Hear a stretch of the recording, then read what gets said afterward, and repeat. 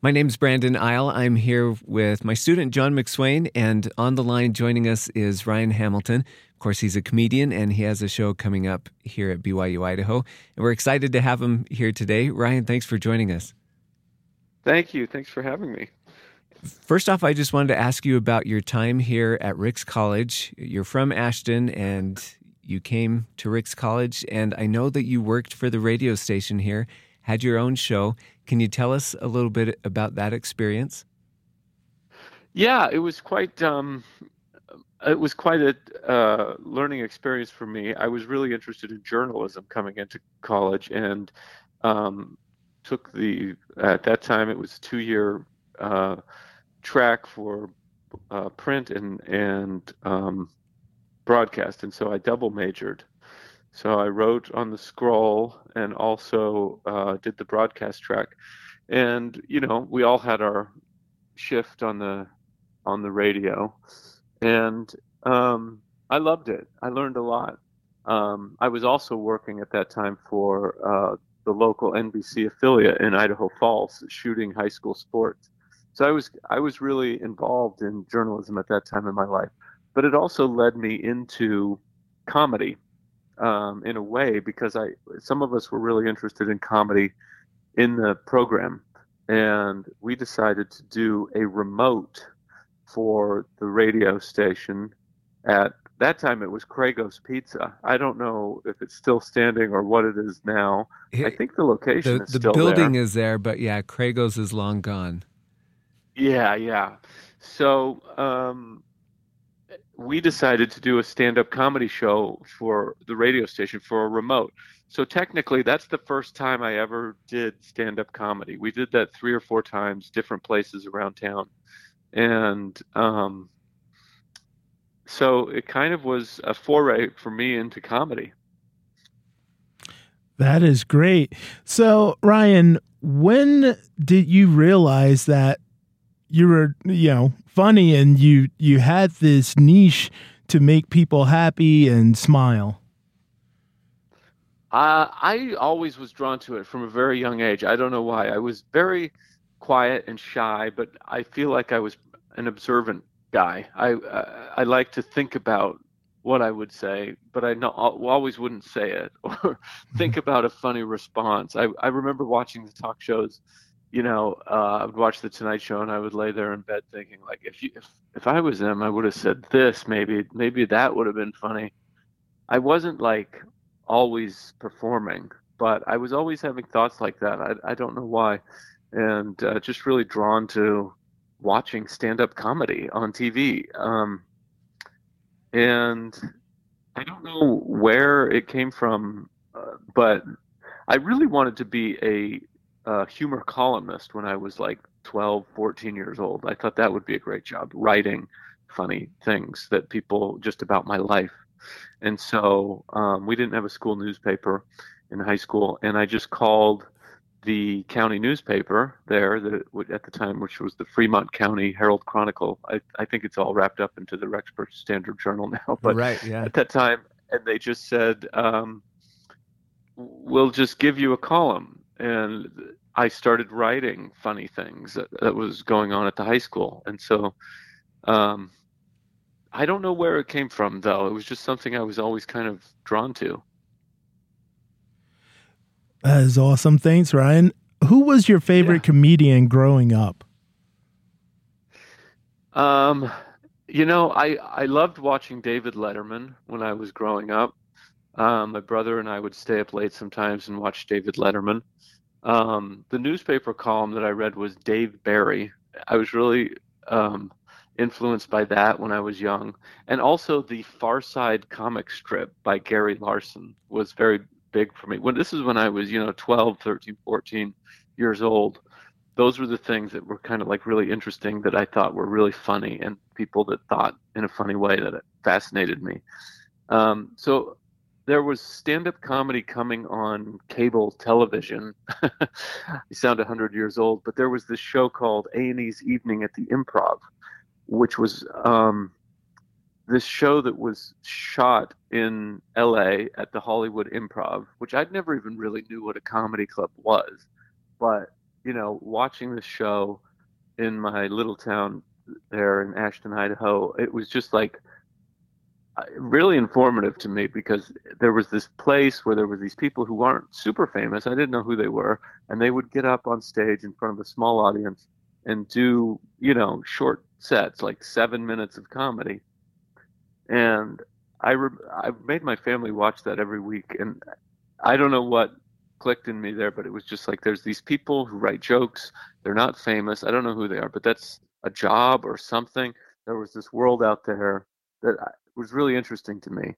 And so I didn't really like know about I wasn't listening to like comedy albums and stuff. Like I didn't stumble into like Steve Martin until later, Brian Regan until a little later. But so it was kind of these short things and little things that just kind of came into my life. Some of it through journalism and some of it through just TV. But and David Letterman, and I watched a lot of Letterman and even Johnny Carson, but that was when I was really young. Yeah, I think a lot of our listeners identify with watching and listening and reading to all these people that you grew up with. Yeah. So you were here at Ricks College, you were on the journalism track, but then you went to BYU and became a PR major and right. graduated with that and started writing. How did you get from PR to comedy? I lost my job basically. I did comedy a few times there at Ricks College on the radio, and then I didn't touch it again until after I'd graduated college. I wasn't thinking about it as a career. It was just something that I was always like fascinated with, or at least I wasn't brave enough to think of it as a career. But I remember I finished my last final and this was at BYU in Provo, and I was always working. I never had time. I always had a job. I just was so wrapped up with working and getting through school, but I always wanted to get into comedy. And I just was so frustrated that I never had more time to do it. And I remember finishing my last final and going, okay, I haven't technically graduated, but I'm done with school. I have this part-time job. I need to find a real job. So I've got this little window where all I have is a part-time job. And I went home from the testing center and called the comedy club. And there was a comedy club in Provo at that time called Johnny B's. And I just called them up cold and said, how do I get on stage? And they said, you can come down and do like 3 minutes. And so, and I had stuff I'd been writing for years and just working on like little ideas. And so I started hanging out in comedy clubs, and doing that. I found a job. I thought really like if I just become like a local host opener type of comedian, that'll be a really fun hobby. But I just couldn't stop thinking about it, and I was always working on it. And I got a job in Salt Lake at an advertising agency doing PR. It's called Richter 7. I'm still friends with them. I worked there for 1 year, and I got let go. And they laid me off. And it wasn't a great fit for me, but it was a great place where I learned a lot. And I started looking for another job, but also I took a job as a parking valet, just going, okay, here's something that will get me through the interim while I find another job. And then I just started doing more comedy. And then I eventually thought, let's try comedy for 1 year and just see what happens. I'm going to put everything into it. Instead of looking for another job, trying to focus in this area and doing this on the side, I'm going to cut my expenses down as much as I can. And I did. It was hard. I was very poor. I actually went into a little debt in this year, and I thought of it like my tuition. Okay, this is what it's going to cost me to learn how to do comedy. I paid tuition in college. I'm going to pay tuition now for a year, and this is what it's going to. And it really forced me to be creative, and I really jumped in. And in fact, I moved to Seattle, Washington at that time. I wasn't ready for New York or LA. I just knew I could get on stage every night in Seattle at that time. I had some friends there, and I couldn't do that in Salt Lake City. And so I did that. But that's kind of how it happened. That was quite a mouthful. But Well, I'm just imagining like the conversations you may or may not have had with your parents. Yeah, I got laid off. I'm going to try comedy for a year. What was that like? They were pretty supportive. I mean, I think because I'd been through college already, it was a lot easier for them to swallow, you know. But my parents were very creative people, and you know, my dad studied art education. My mom was an English teacher, but had been a writer, and so I think that helped. And they were mostly worried about me, traveling around and doing these terrible one-nighters in bars and stuff. Like the driving all over the country was the thing they were worried about. Really, not like me floundering in my career as much. But they were mostly supportive and have been from very early on. But I think because I had already gone through college, it gave them a little security, you know. So yeah, that's kind of how that happened. But I feel lucky that they were always supportive of whatever I wanted to do. That sounds awesome, Ryan. What was your journey like performing in small clubs, then eventually transcending to larger venues? Oh, well, that's still a thing that I think about a lot. It's, it never goes away. It's always this pressure to sell tickets, and is it going to be full, and can I do that size venue in that market? And, you start out doing these rooms, nobody knows who you are. It's just people, and you just have to make a bunch of people laugh who don't know who you are. And hopefully you get to a place where you can start drawing a few people who know who you are, but it's also a mix of people who are brought in. And, the real dream is for us to have our own audience and to be performing, for me, in theaters. I love performing in a theater. So I do a mix of that right now. I do some small theaters. I do some big theaters in some markets, bigger. And I do some comedy clubs in other places. So it's always kind of this like, for me, it's still this thing I'm navigating. But in the beginning, it was a lot of one-nighters, we call them, where you drive to a city, do comedy in a venue that's not a comedy club, a bar, a nightclub, a little rock club, whatever it is, some place that has comedy once a month, once a week, and you do 30 minutes and you make $100, and these people have been paid the same for 30 years, we never get a raise. And then you drive to the next city, and hopefully you have 2 or 3 of those in a week, and you string together a couple of those weeks, and you got to learn to live off of that, So that's, for me, was the very beginning stage. Now there's so much digital and so much going on that there's a lot of ways to make income that's not driving around the country doing small venues.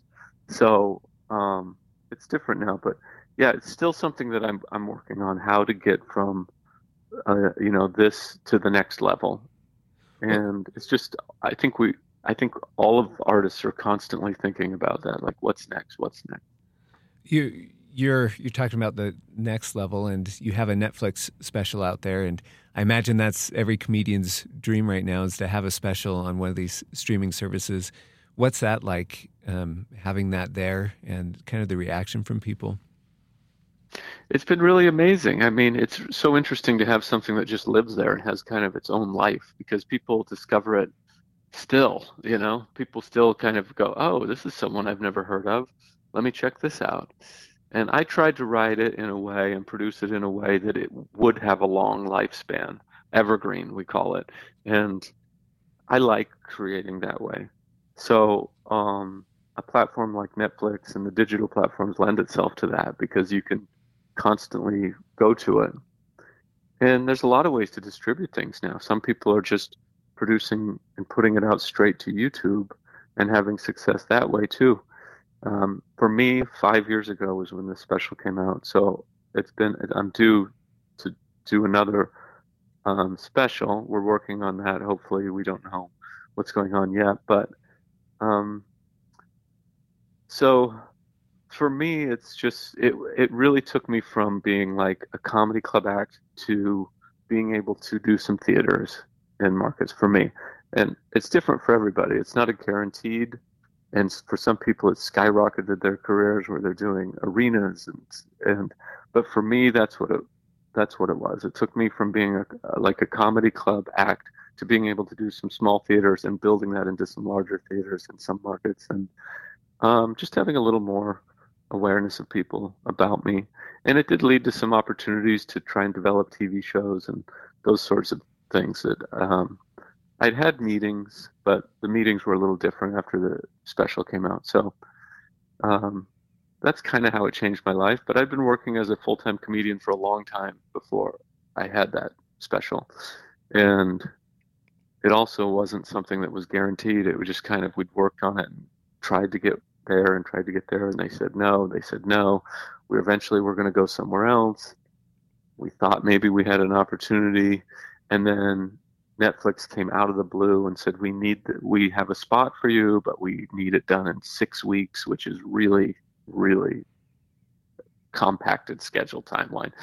And so that was very stressful. I had to really put it together quickly.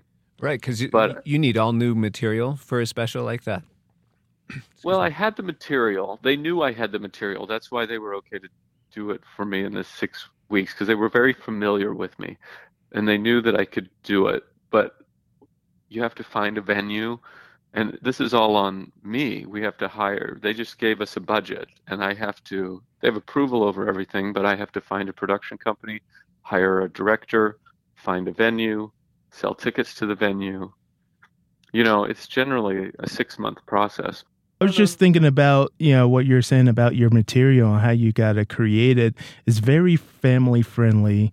Do you ever receive scrutiny for being a clean comedian? No, not really. I mean, within the comedy community, it's kind of comedy trumps everything. We're from all over the spectrum, and I have respect for all of my peers all over the spectrum, and they do for me as well, I think. So, I mean, really, if it's funny is funny. And so it kind of comes out of me that way naturally. And a lot of the comedians that I, had kind of looked up to for a long time worked in that kind of observational realm of comedy, broad and observational. And it just kind of came out of me that way. Now, a lot of my stage presence and performance and voice changed when I was in the beginning. I was very like one-line absurdist kind of stuff, almost like Mitch Hedberg was very influential in the very, very beginning. Not a lot of physicality. So you just kind of, at least for me, over time, find out what's comfortable for you on stage and what you and the audience find together, kind of. And but no, I mostly, I get labeled as clean comedian. And I don't mind. That's how it comes out of me.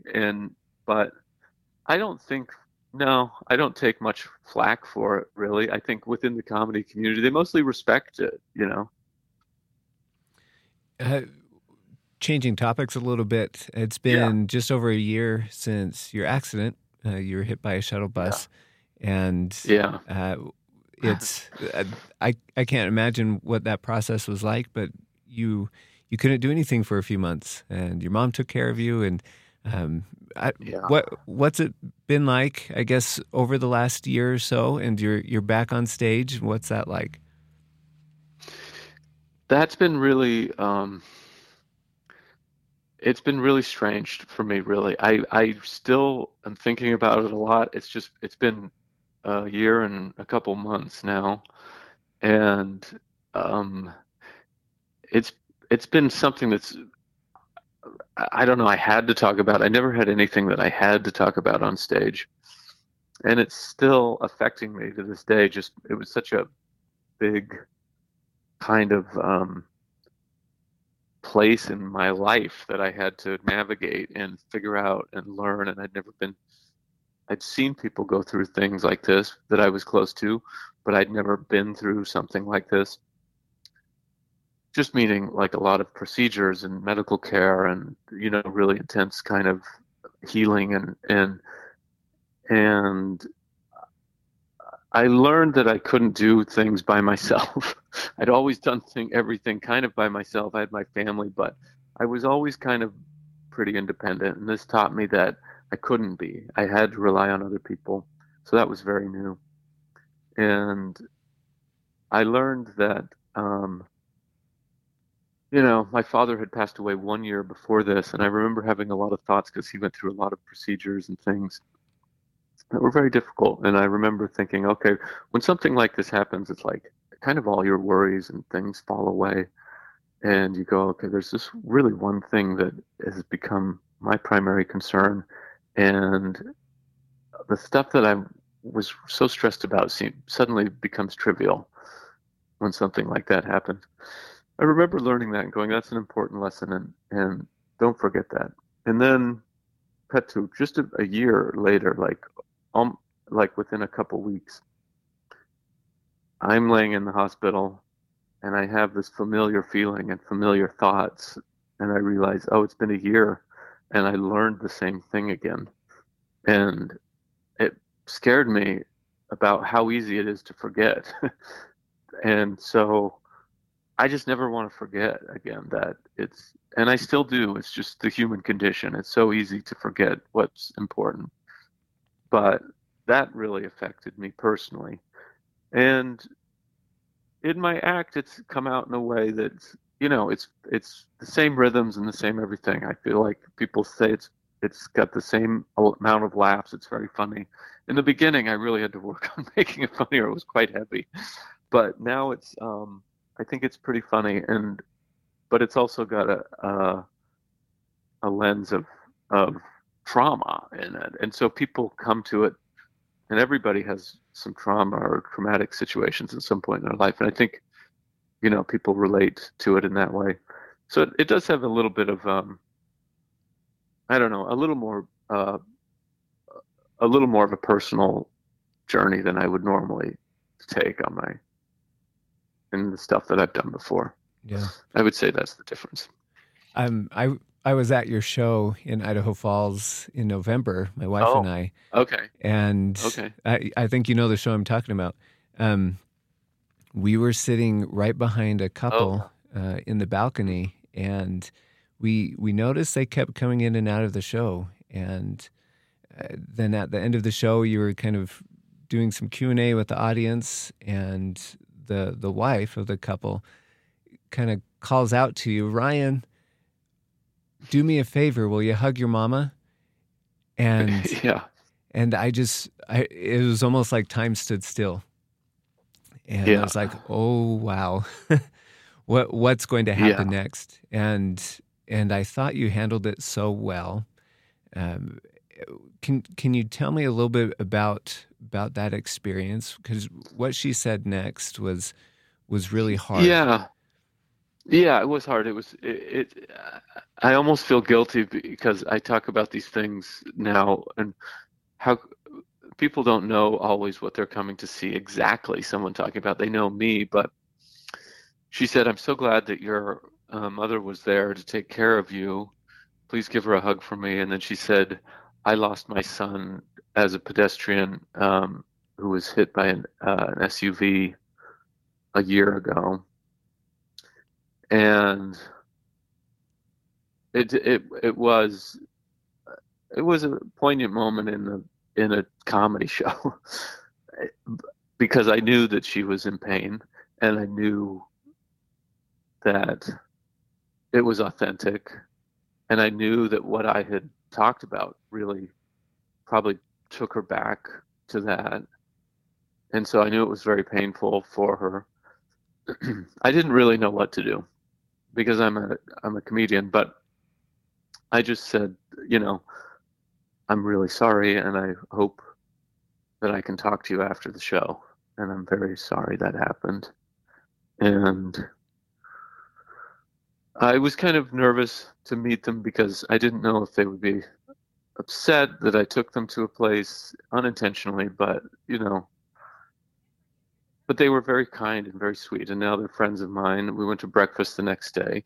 They had driven from a long distance to see the show, and they knew I was in an accident, but they didn't know that I'd be talking about it for an extended period of time. So, yeah, but I'm sure there are a lot of people that I don't hear from that also, connect in some way to that, whether it's an accident, whether it's whatever it is. We all go through things that are difficult. And so, yeah, that was just one instance where it was vocalized. But I think about, what else is out there that I don't know about. And my job is to entertain. I don't want to get lost because that's my job. I want people to feel good, and I want people to come out feeling light and happy, but also I have to. I don't know. This is just what's in my life, and that's what I have. So I'm talking about that. But I do think it's pretty funny. Well, I have to say, it was very funny. Yeah. It was a good set. Yeah. It sounds like you handled the situation pretty well, Ryan. Oh, well, thank you. I mean, I didn't do much. There wasn't much I could really do. I went back into comedy immediately because, that's all you can do. And I've been in situations like this before, not exactly like this, but performing for so many years, you run into all sorts of interesting things. I did a benefit for like a police officer's benefit, and for some reason sometimes people just don't think about things when they're putting the order of the show together, or they don't understand the flow of things. It just happens. But this was in Nevada, and they presented a fallen officer's mother and son a flag and a box and a medal, like minutes before I went on stage. And everybody knew these people, and so there were tears, obviously. And I was touched watching it. It's very hard to see something like that. Or not hard, but I guess hard, but also good and cathartic. But I remember them saying, and now comedy. And everybody in the audience realized that this wasn't the right place for this. So you learn how to navigate things with sensitivity sometimes, and you just have to do that because you get thrown into situations, and people are in all sorts of different places in their head when they're at a show. You don't know where they came from, what they're doing, what's gone on in their day. Sometimes you look down and see someone who's not laughing, and after the show they'll say, "That was the greatest thing I ever saw. I have had a really rough time. This happened to me, and I'm just so glad." I go, "Oh, I thought you just thought I wasn't funny. I didn't know what was going on with you." So I've learned to not assume anything and try and just but I want people to come out feeling good. I want people to come out feeling happy, because you can laugh a lot and it can feel heavy too. So this is a topic that's new for me, but I feel like people come out of it in a good place, hopefully. Yeah, thank you. Ryan, going along with what you just said, does your comedy act change depending on the venue that you perform at? Very little. I mean, a little bit, but not in a significant way. I tailor things to local audiences or to specific audiences if they're from, sometimes I'll do a corporate event and they don't know who I am. And I will do a little research, and whatever kind of funny observations I find about their group, I'll share with them. And but generally, I pretty much can do, and I kind of like the challenge of this, of being able to perform for any audience anywhere, you know. I just enjoy that. So it does change, but not in significant ways, more just in kind of like customized, personalized ways. Awesome. Well, we hope that you feel like you are going to have like a homecoming show next week in front of the BYUI students and the rest of the community. What type of material can we expect from you at that show? Just kind of what I've described here. I mean, mostly I am still talking about my accident, but I'm talking a lot about health and my own life and learning and growing with age, things like that. That's just kind of what's going on with me right now. But, you know, if you saw my Netflix special, it will be in the same vein as that. It has not changed dramatically in any way. And we'll have a good time. And I've performed there several times over the years, and we've always had really fun shows. So I expect this will be really fun too. I'm bringing an opening comedian that I haven't brought to BYU Idaho before, so that'll be really fun. I think you'll enjoy the opening act as well. But it's going to be really fun. I don't know. I think it'll be nice for me. I'm sure I'll have a lot to say about Idaho, and, you know, I do kind of relish when I'm close to home being able to make references that I can't make anywhere else. Yeah. So that'll be fun. Yeah. Well, now you're a successful New York comedian. Do you feel like you can make it anywhere? No, I don't know. I still am chasing that. Everywhere I go, I'm like, I hope they like me here. But yeah, I know. I think you're referencing my Netflix special. Yes. Yes. Yeah. Well, Ryan, we're excited to see your show. Again, it's on March 10th, Friday, March 10th at 7:30 in the BYU Idaho Center. So there's plenty of space in there. Tickets are still available, and you can get yours at tickets.byui.edu. Ryan, it's been a pleasure. Thank you so much. Yes, and there are. It's a pretty big space, so we need the entire county to come out, I think, to fill that space. Yeah, all Absolutely. Of Eastern Idaho. I'll be spreading the word. Yeah. Thank you guys so much. I appreciate it. It was a pleasure to talk to you. Thank you, Ryan.